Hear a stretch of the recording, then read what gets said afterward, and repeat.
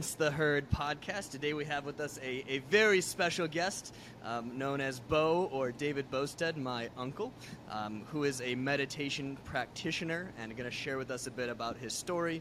If you tuned into our last podcast on meditation, we went over a lot of the research surrounding it and how it can make drastic changes in one's brain, and a couple of helpful tips how it can improve your life. So tune into that for information on that. But today we've got Bo here with us, who has been a lifelong practitioner of meditation and has a very good history with it. So he was going to start off kind of sharing his story with us. We'll ask him questions about his practice and perhaps advice for others, and we will go from there. Okay. Nick had asked me to maybe begin with just saying a few things about myself, and so I thought we'll start out with that. And I was born and raised on the south side of Chicago, and in a very kind of a conservative family that church-going Lutheran, and was always was drawn to spirituality, and wasn't always sure how that related to the church, but there was a strong pull there.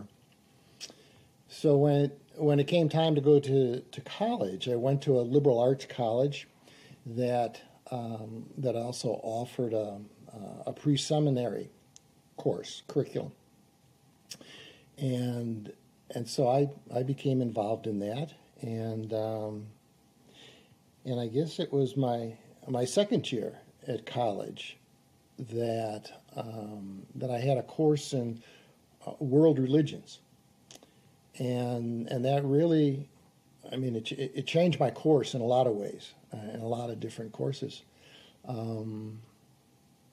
So now, in addition to really not getting along very well with Roman and Latin, I had another reason to question the path that I was on, because so many of the world religions, especially the Eastern religions,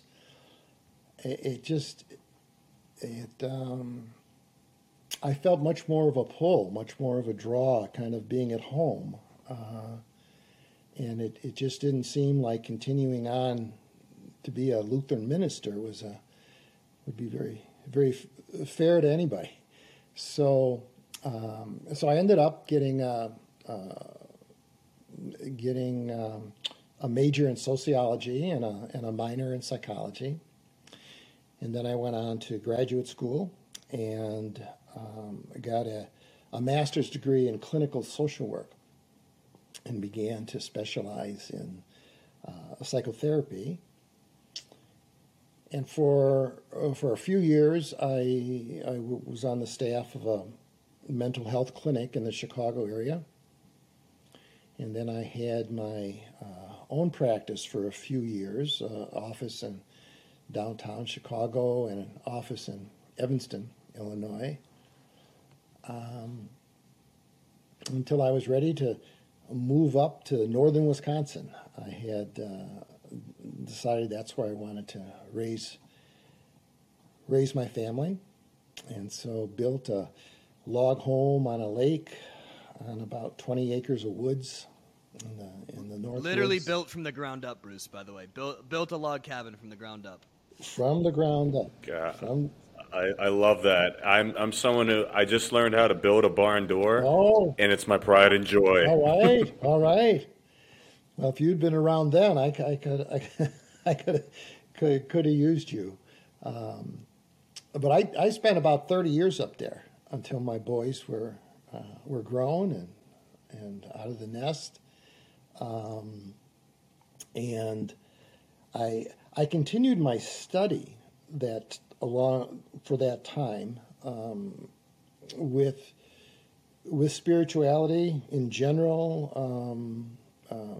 Eastern spirituality in particular, and Buddhism probably as the home base. But there were no teachers up there. And I, just taking things from a book, I had a lot of questions because one of the primary practice that I kept getting pointed back to was meditation. And so well, is this it? Am I doing it right? Is this what's supposed to happen? And it was, I didn't have a lot of confidence, in myself in those ways. So what I did, I then ended up taking an early retirement, and decided, and one of the reasons was, one of the primary reasons was to go somewhere where there would be teachers, there would be, and more people that would be more like-minded, and on this kind of path, and meditation path and a spiritual path, and they're very much linked for me. I think that's important to say. And so my wife and I relocated to Madison, Wisconsin. So I've been here for the past 8 years or so. 8 years, is that right, Nick? No, 15 years. Yeah, time goes fast. It's a big discrepancy right there. Yeah, I guess I've been with my current teacher, Bruce, for about 8 years, and with this particular Sangha, and I think, that's where that came in.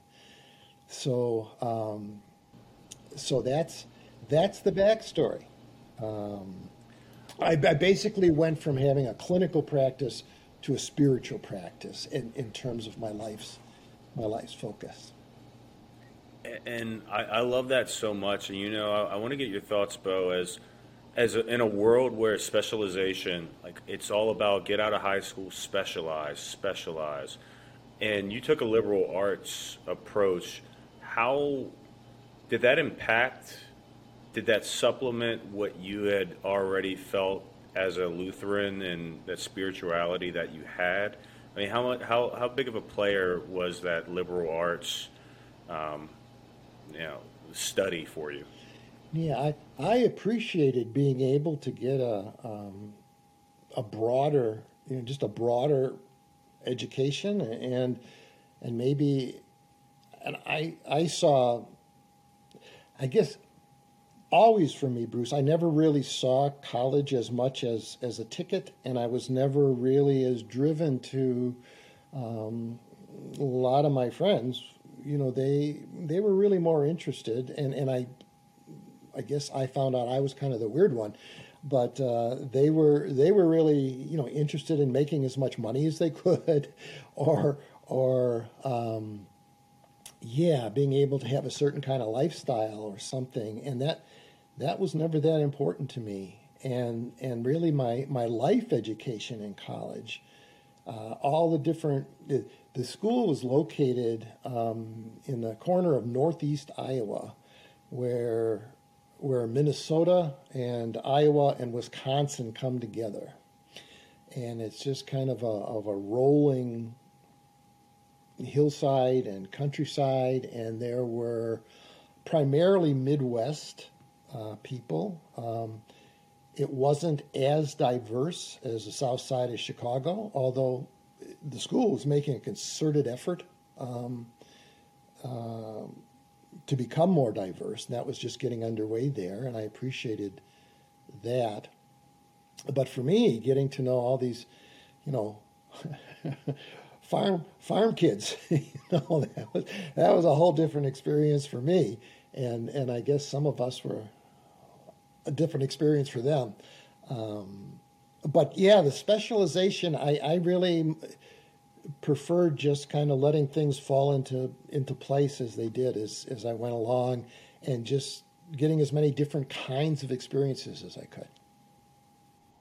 And I love that as well, because I if I take a step back and I look back, and I went to high school in West Virginia, not a lot going on, but there's just like this feeling. I can't describe it, but you just know that you just know that you're different. You know, like I thought a different way, and I always I was always in the middle of something in terms of my thinking, like whether it's politics, whether it's a particular topic, because I always found that the truth was somewhere in the middle. And now reading this book called Range, you start to learn that there are more people that aren't specializing right away. In fact, they're trying different things and they're putting themselves out there.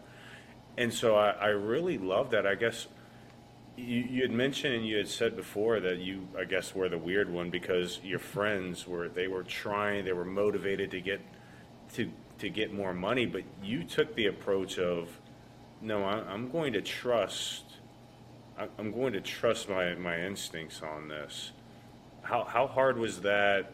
Like, was it difficult, or was it just, no, this is what I'm going to do, and we're going to see where the chips lie? I guess it just came naturally, and I didn't. I as long as I always had a roof over my head and food on the table, I really didn't think too much of other kinds of concerns, and I was able to do what I wanted. And then, I mean, I lived in the woods on a lake, and what I did, what could be better, and so yeah, it just all worked for me. Absolutely. And would you mind, so you obviously moved from the Chicago area to the north woods of Wisconsin. We're not talking like the border of Illinois and Wisconsin, Bruce. We're talking, northern Wisconsin on a fairly remote lake, and was more remote at that time. Did the meditation practice have anything to do with like your love of nature as well? Or, how did that play in with being in a, very isolated, remote place to raise a family? Mm-hmm. Well, it's interesting that some of the talks you and I have had, Nick, I started thinking about. I never really thought of a connection as much, and I thought. So I thought about that, and that there really is, and the connection is, for me, is that being in nature and spending time, in wilderness areas, especially when there's no other people around, no other human beings, I kind of get in a spiritual space or a mental space that's very similar to what meditation does. And as a matter of fact, I think an MRI would probably be able to point out exactly how that works, scientifically. But it has the same kind of impact on me in terms of just kind of calming me down and slowing my mind down from all the chatter. And for me, also kind of it opens my heart. And I feel a kind of a connection to an inner peace, and I get it in both those places. And so it was a hard decision for me to leave the woods, because, but in Madison now we live. We've got a home that abuts the University of Wisconsin Arboretum, and as a matter of fact, I'm a volunteer steward. I kind of patrol the paths and 1,500 acres of woods,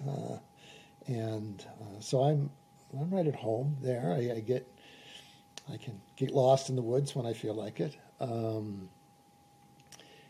but the city is hard to feel. Being around a lot of people, and the pace and the energy, it's very different. And so I go to the woods, or I go and I sit. I sit in meditation, and what I find is the longer I meditate, I mean, over years, not any single session.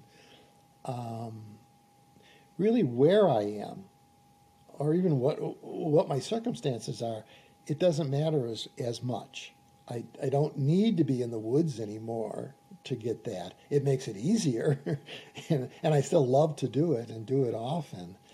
But it's all there in our mind, and by learning how to just access that more, I can attain those states without having to be in a special place or be doing a special thing or having a kind of special experience. It's always right here, right now. I just need to know how to tap into it. Absolutely. No, that is fascinating, and a fantastic answer to that question that I could not have imagined.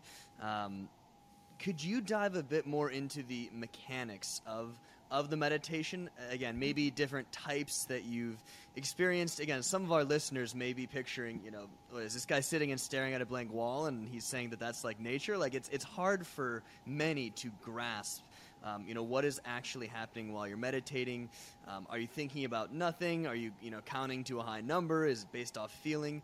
Could you maybe go a little bit into that and how that's changed for you over time or the mechanics of it? Sure. Maybe one thing I should say up front. I think I've already said that for me, there's a real spiritual link, and that it's really linked together.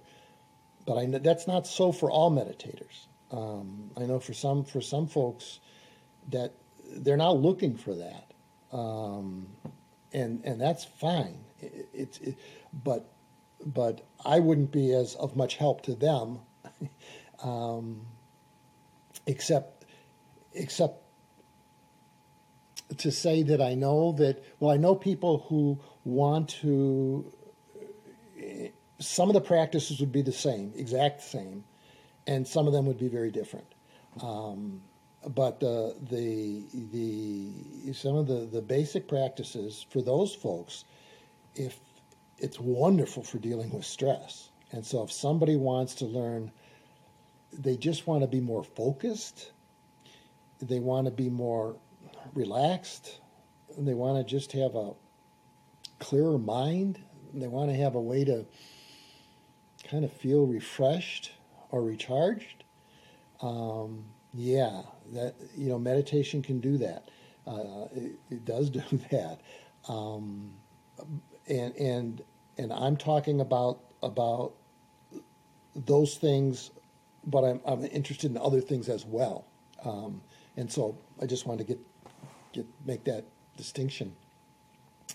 So for a long time, I wondered if meditation was essentially, just from all the readings I did, people kept coming back to what you alluded to, Nick, is in terms of the breath.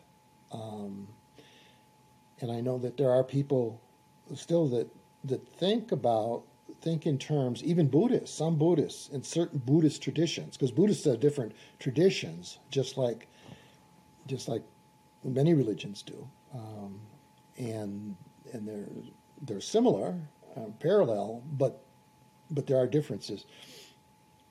And in some of them, meditation, that's what it means. It means initially getting the spine straight is important, and then the body kind of relaxed. That straight spine and a relaxed body, and having get a comfortable posture and my head set in a certain way, and that doesn't change then for the session, and the only thing really with me that wants to move is my eyes, and that initially I always meditated with my eyes closed. My current teacher advocates, eyes open. I mean, they don't have to be like wide open. Actually, best if they're just just kind of a very relaxed, loose, general gaze, not a hard focus on anything. And so if my eyes tend to move, that's fine. I'll either leave them in that new place. My head hasn't moved. I'll either leave them in the new place or I'll return to the original place. And and I just do everything I do, being aware that I'm doing it. But the breath meditation is just simply, and this is the most universal that I have found, is just resting my attention on my breath. That's what I'm aware of. And meditation is really a kind of a one-pointed, as I practice it and understand it, a one-pointed focus on one thing. Our mind is always bouncing around, all over the place, and keeps us internally and externally, all over. Well, this brings it all to one. It all slows down, perhaps sometimes even just stops. And I'm aware of the breath coming into my body as it comes in. I'm aware of the breath leaving the body and focusing only on that as it goes out. I'm aware of a brief pause and then aware of that starting again. And then it repeats. And then it repeats. And then I realized that somewhere along the line, I started thinking about the upcoming baseball season and, who I would start, my lineup, and just gently bring it back to the breath, wherever the breath is at that moment. And I'm not telling my breath, how quick or how deep or whatever. I just follow it. It leads me. And the in and the out. And so I still do that often for parts, if not entire, meditation sessions. But I do some different things too, because I've learned with this current teacher just how he's taught me a good deal. And one of the things was that what works for somebody at a given point in time isn't going to work for everybody at any point in time, and that we're all different, and we're all also constantly changing, and that's all good and fine, and there's no one right way, and each of us needs to do what's going to work for us, and we know. We'll generally know. And so at the current time, in addition to, again, often the breath is kind of a touching stone, fallback default. I work with mantra. Many people, when they talk about mantra,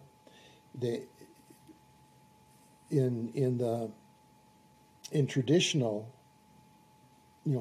religious traditions, there's typically ancient languages used, such as Sanskrit, and it's not only the phrases that are powerful in that language, but the sounds of the syllables are said to resonate, and it really, those sounds on their own tend to reorganize some of our energies and get us in tune.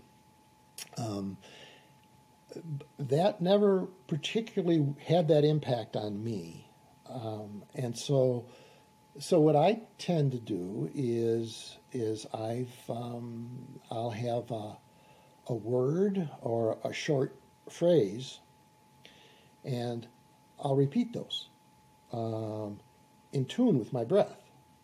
So the first part on the in-breath and the second part on the out-breath. And repeat, and repeat, and repeat. And something just keeps going deeper and deeper. And I might stay with one for the entire session, or I might go to a different one. Or I might go back just to the breath. And I find over time these phrases or words, they change. Some of them don't. I mean, some of them kind of stick around, always come back or never leave. But most probably they evolve or just change, and that's fine. It seems to be working, and that's all that. I don't need to know exactly how or why that is. So that's a piece. Another piece in Tibetan Buddhism is one of the things is that there'll be visual objects, statues, for instance, or it can be a picture, and they've got very specific ones where everything about in the picture has a specific symbolism and meaning. And I'm kind of once again, kind of a oddball with that. And I found that the traditional ones haven't worked as well for me, as I have a character, a monk, actually, and I don't know if he's supposed to specifically be. There is a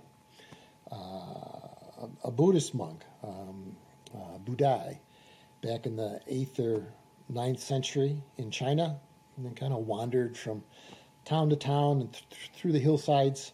And a lot of people think of him. He's been depicted in many traditions across many cultures, and they often talk of him as being the smiling Buddha or the laughing Buddha. But it's really not a Buddha. It's Budai. It's this monk. But when I first got that, I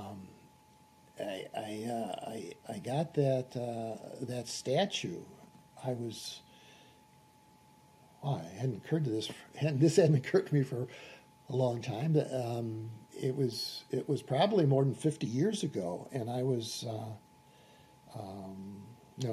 being in the Chicago area. I was in on North Rush Street, which was kind of a funky area of town back then on the near north side. I don't know if it still is. And there was this shop, and the statue just spoke to me, and just seemed so familiar. It's like there's my uncle or whatever, and so I bought it, and he's kind of been in closets and places he's traveled with me, but just with this over the last 8 years, it's just become much more of a prominent, and just the impact of that visualization is he seems to embody he seems to embody an enlightened state. So I'm not, and that state is one of he's so calm and he's so kind, just a loving kindness, and very clear-minded, and he's just content. And what a lot of people don't realize is, when if somebody uses a statue like I do, and so we can just sit and gaze at that statue, for a time, in reverence. It's not like we're worshiping a statue. That's not it at all. Kind of, it's getting in touch with that place in us that's already there. That, but it's dormant. It's more dormant or underdeveloped, but it's in there, and I'm projecting it onto Budai, and he's there, just projecting it right back onto me. At least that's what I experience. So I can spend a session with him, and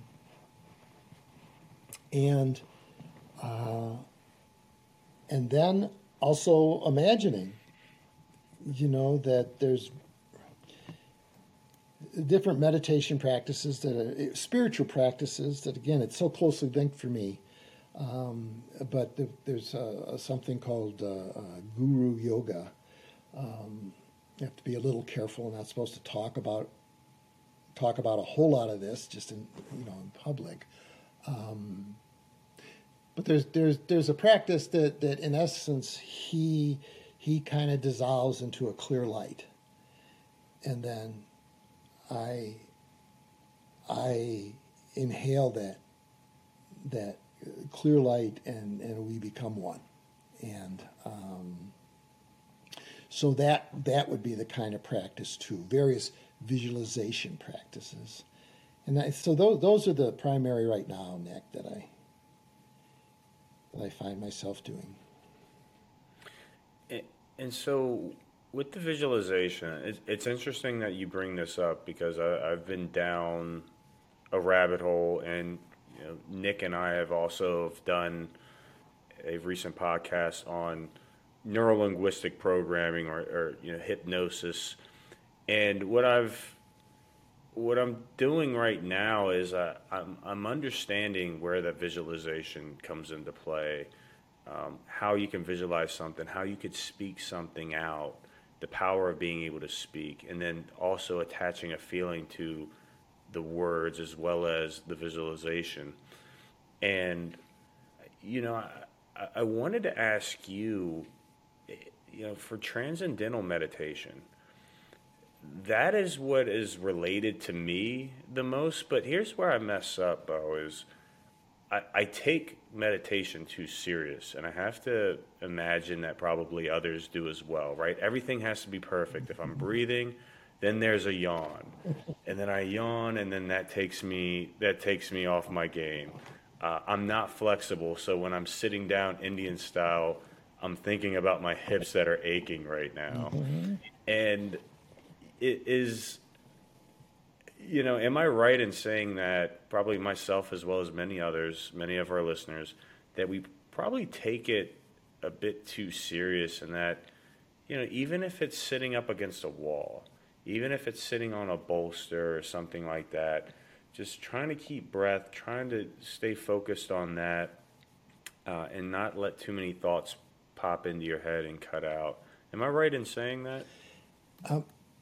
For the most part, it was interesting. I was aware that my meditative practice with visualization, with Budai, as you were talking, Bruce, what just happens, he pops into my head, and he's just kind of smiling at what you're saying. I mean, he's just smiling, and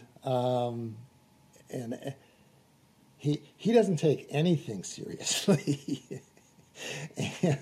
and he's kind of teaching me that the importance.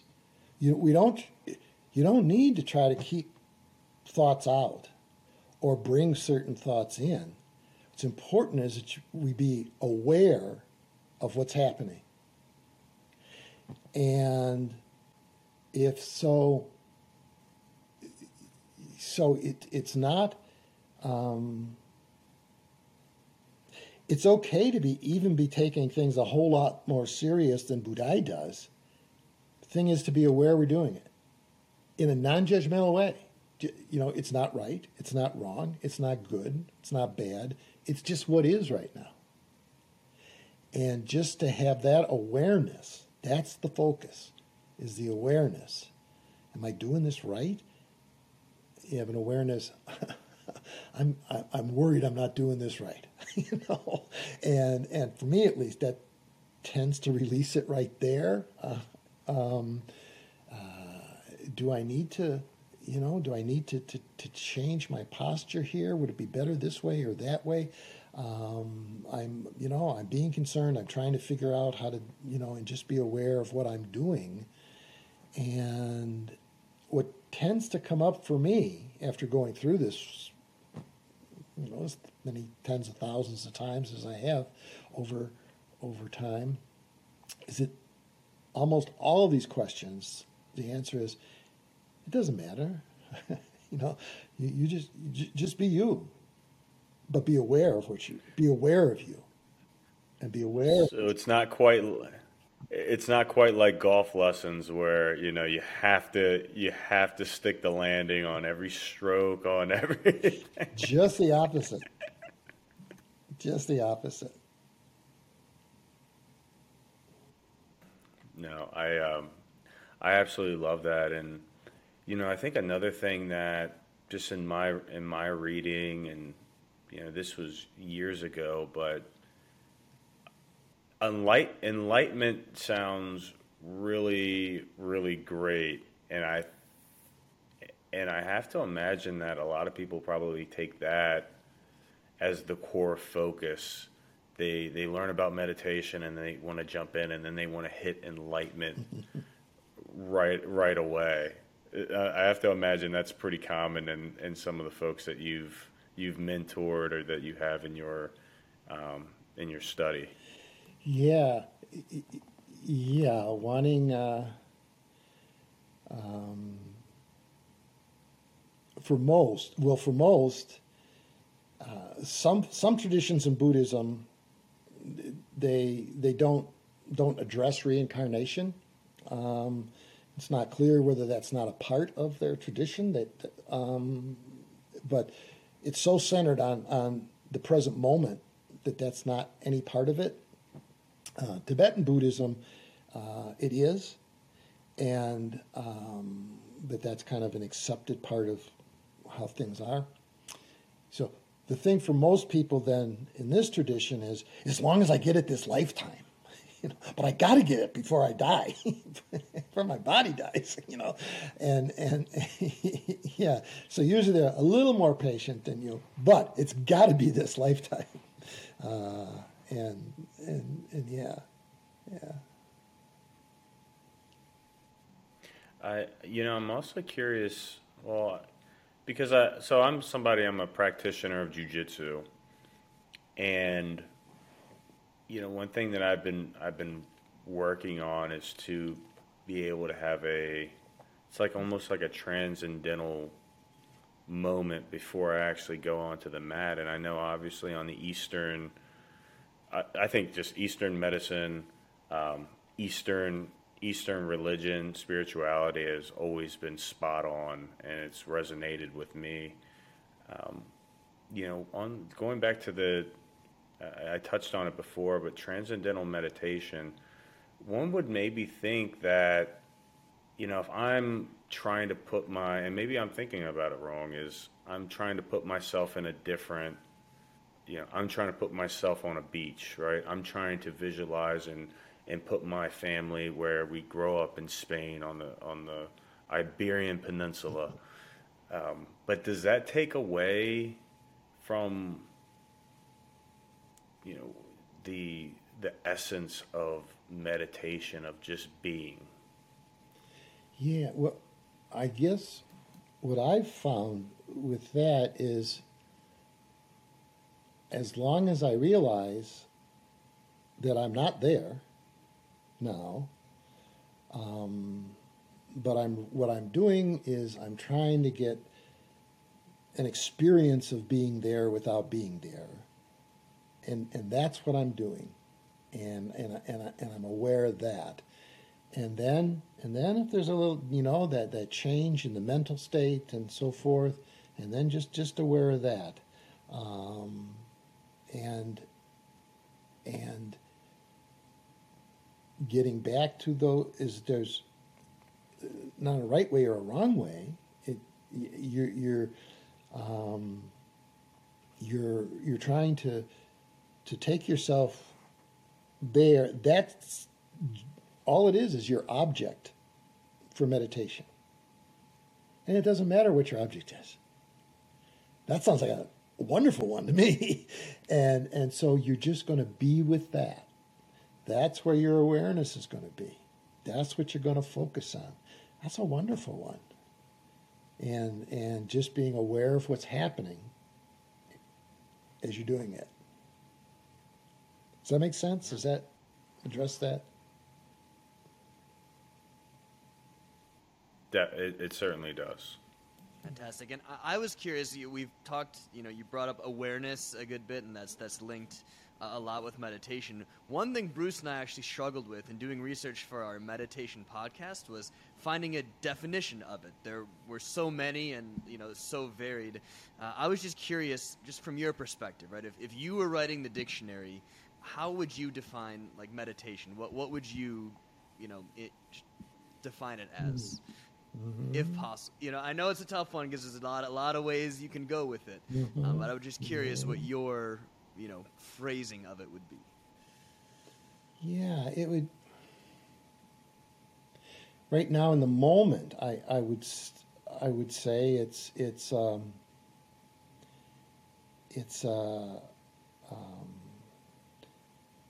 exercise in, fully focusing one's attention on a specific object. And to the exclusion, of all else. And I say object, but, that can be the things we're talking about, the various things. But I'm just focusing on that one thing. So it's maintaining that specific focus with full awareness of what's happening during that experience. That as I'm focusing, I'm experiencing what that's like. If I drift away from that focus, as soon as I'm aware of that, then I'm in awareness again, and I bring myself back to it. So it would be along those lines, Nick. I love that, and you said a very important and a key word, and you said exercise. And I think it's important for listeners to understand, and please correct me if I am wrong, Bo, but this isn't a do it once, come back to it later, and all of a sudden you're going to be able to slip into that state of mind. This takes work. Mm-hmm. And maybe work's not the right word, right? This takes effort. I think it is. Okay. Yeah. Yeah. And something important to know about that, I think, is that it's not a linear kind of experience. I've gone days or weeks in my meditation, and it's a daily meditation practice, generally multiple times a day, and it's like, what am I doing? Oh, what did I convince myself of? This doesn't make sense. I'm just confused. I am really confused. I still get frustrated sometimes. I still get angry sometimes. I thought I understood. I had a purpose in life. I had a direction. And what is it? What is this about? Why have I wasted all this time? And then all of a sudden that cloud will pass, and I get back into the track, and oh no, I'm home again, and this really is working. And as a matter of fact, I'm farther along than I was before I left, a few days ago or whenever. I somehow going through that experience, coming back every time I come back. It's like I get grounded a little deeper in the path, and the connection with that inner self is a little bit stronger. So it's like 3 steps forward and 1 step back, but it is forward, and it keeps going in that way. Did I get off on a tangent, or did that direct? No, God, that is, can't describe to you how powerful that is, because there are just so many people that they pick up on things. There's this sense of instant gratification, and I don't think it's just in our generation. I think that we've had this, right? Like we get that kick from it. But it's important to know that even someone like yourself, who is a daily practitioner that has put in years and years of effort, you still experience the same type of human emotions, right? That doesn't necessarily go away, but it's important to have that grounding of knowing where you started, and that, yeah, if you do take that 1 step back, but you've already taken 3 steps forward, so you're still significantly further than what you were. You're being a human, and it's important to relish in the fact that you get to experience this human feeling. That's you're really spot on with that.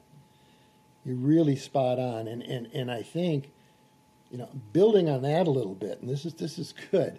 The most important thing, especially if somebody's relatively new, is just showing up for it. Even feel like, what, I've set aside this time is going to be a time. This is a one time of the day that I'm going to do it for sure. But man, I could really use another hour of sleep, or I'd really like to see how that book turns out. I'd really like to call my friend. You only set aside 1 time a day for certain. Show up. Just show up. And at some point in time, you'll understand why that was so important. And you'll realize the fruits of that. And then, as I mentioned, when we go through that step back, to acknowledge that and to not give up or just to drop it, but to realize, no, actually I just need to keep showing up, and a lot more experience than me. They've told me about this. They've told me to expect it.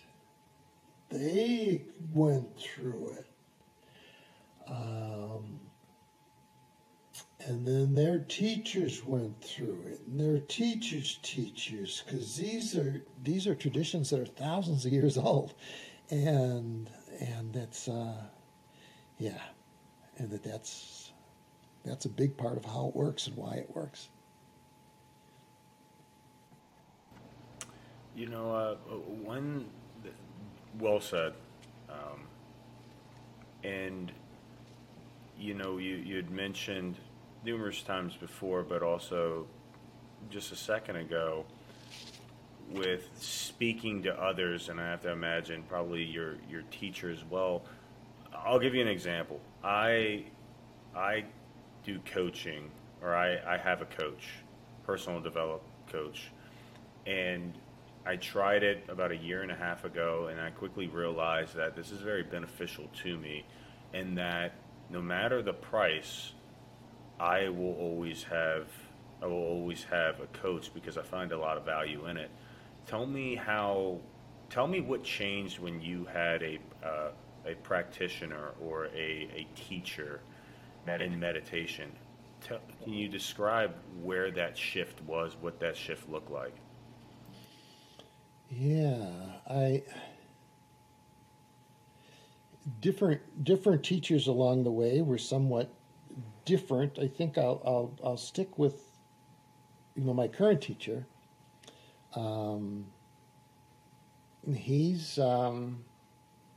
He actually, his primary monastery is in Tibet. That's his headquarters. But he's got this spiritual community has a number of sub-communities, and one here in Madison, a really flourishing one, and they're across all the continents. There's actually there are dozens of these sanghas, or spiritual communities, as we call them, that comprise his, the main one. And so he's the teacher for people of many different cultures and languages. He's become, I would say, fluent in English. What do you think, Nick?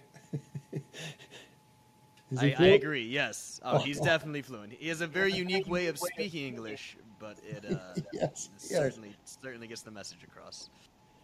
But he's a role model. Bruce, I find he's a role model, and he is somebody that I can relate to. I feel I have a rapport with. I mean, I only see him in person maybe a couple of times a year. He travels around the world, so he'll travel to the United States, often Madison, often Minneapolis. Those are the two primary places. He's been in Chicago, but also weekly webinars with him, and teachings that he puts up. And I found that, so here's somebody that I had a rapport with, and I developed a feel for, and he's somebody that I respect and I trust. And so that's what I needed then to kind of open up to him. So that, okay, I trust you, I respect you, you know a lot more than I do, and so I'm really, really open to being led by you, and so finding that then if I'm willing to surrender somewhat and to move my pride out of the way. Okay, you tell me what to do, and now, I mean, there could come a point that if bad things seem to start to happen and they keep happening for a long time, and it seems like somebody's getting hurt, well, that all bets are off. You don't. He'd be the first to say that. You don't always trust your inner guru above all. But if this person is in harmony with that, then you can trust somebody who's been where you are and who's out for your best interests, and is going to be able to be a guide along the path. And so what's important is it's a good person for you, somebody that you can respect and trust. And as long as you got your teacher, guide, whatever you call the person, then it's going to be really important to be in it together. That is fantastic. No, a fantastic answer, because again, the whole point of this podcast is to introduce people to meditation and hopefully help them find their own path to it, or at least encourage that. I want to be mindful of time. It's getting a little late, but I do have one kind of parting question. We had mentioned before how meditation can help. You have these dark storm clouds pass over, and in society today we have a lot of storm clouds in people's lives, right? And anxiety and depression are on the rise, especially in younger generations. And as somebody with a background and degrees in psychology and helping people with their mindsets and such, I'm curious your opinion on maybe back when you used to practice, or now what you see in yourself and others. Has meditation been, or how has meditation been a help for maybe some mental struggles that people go through ordinarily, anxiety and stress? I'm not meaning for you to say you can cure all mental illness, but if everybody meditated, of course, that is not the answer. But I am curious: are there some people who are anxious, or have you seen it impact different mental ailments in your time? Yeah, that's interesting. My teacher talked about the fact that for himself, when he was a child, about 7 years old, that he used to get anxiety and panic attacks, which is pretty rare in Tibet. And he still has trouble. He talked about how long it took him to understand how people in the West, I mean, there is no word for low self-esteem over there. And when people get down on themselves and criticize themselves, he couldn't quite get that. But he's worked so hard, not just on his language, but he works with neuroscientists and psychologists and physicists, and he really wants to get a full marriage of cultures. I mean, this isn't just his way, this is the way that we're all on. And so I'm trying. And so your question about that, Nick, was bring me back to that. I was getting off a little bit. No problem. Was with common mental ailments, anxiety, depression, have you seen meditation affect or be able to help in those areas as well? So, as he talks about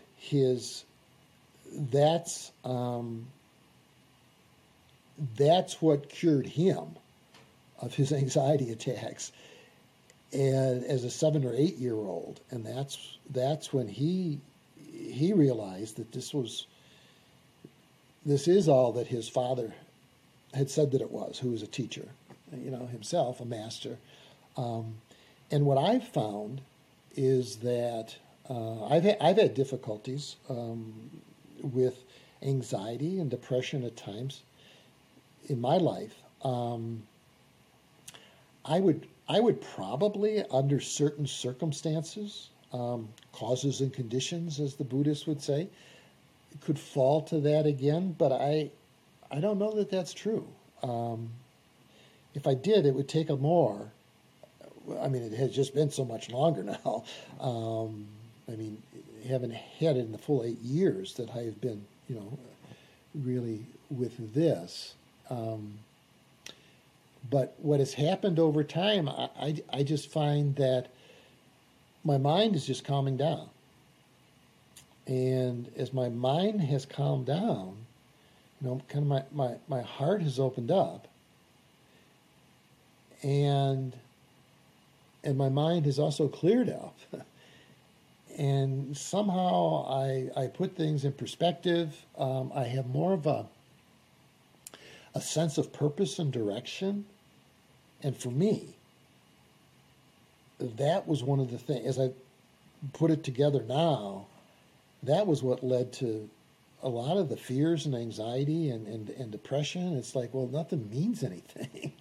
I mean, what is this about? And somehow, the deeper I get inside me, I don't know that I can put it in words, but I don't need to. I can live it, and it's all divine.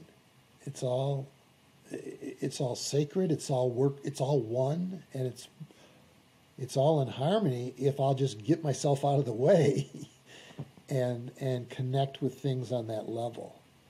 And it's much more difficult to get depressed or to get anxious. Like I said, I would think, I don't know, I would imagine it could still happen, but I don't think it would be as it would take a whole lot more, and it's already there, proven, and it wouldn't last as long or go as deep, because I'm just calmer and keeping things in, things just are naturally, the nature of things is not to be, I truly believe this, is not to be depressed, not to be anxious.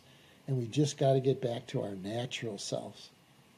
and meditation is one way there. Wow.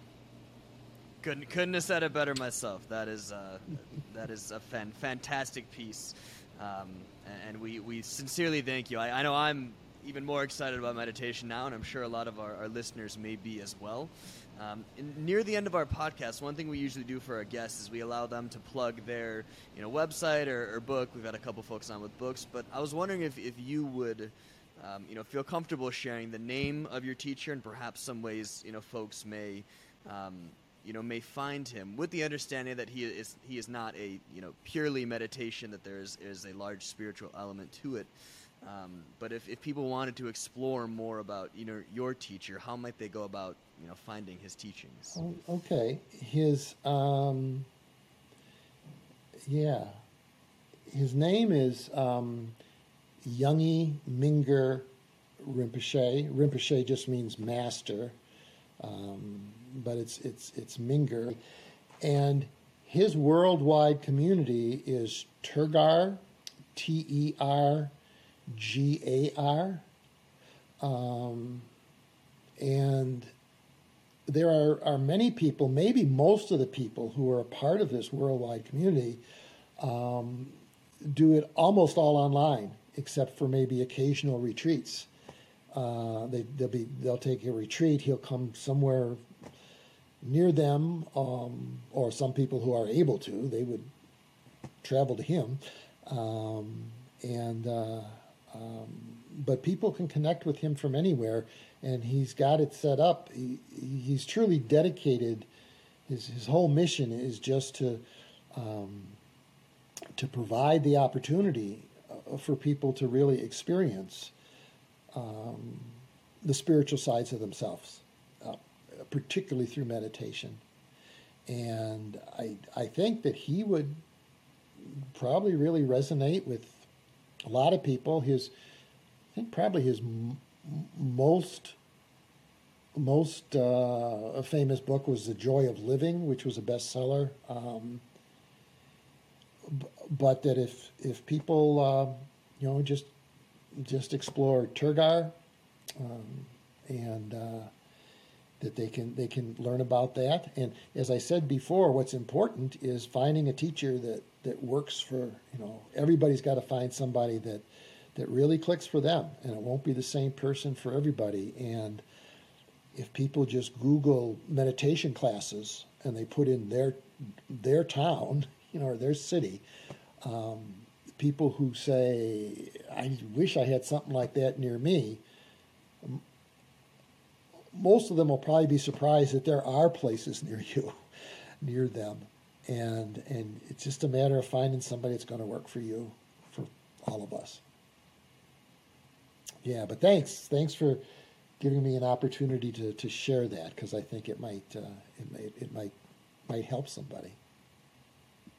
Absolutely. Well, at the very least, it certainly helped us. Again, even as somebody who knew a lot of these things, it was fantastic to hear your thought process and your expanded thoughts on a lot of them. So, like I said, thank you. We thank you very much for your time, and as always, we hope everybody stays against the herd.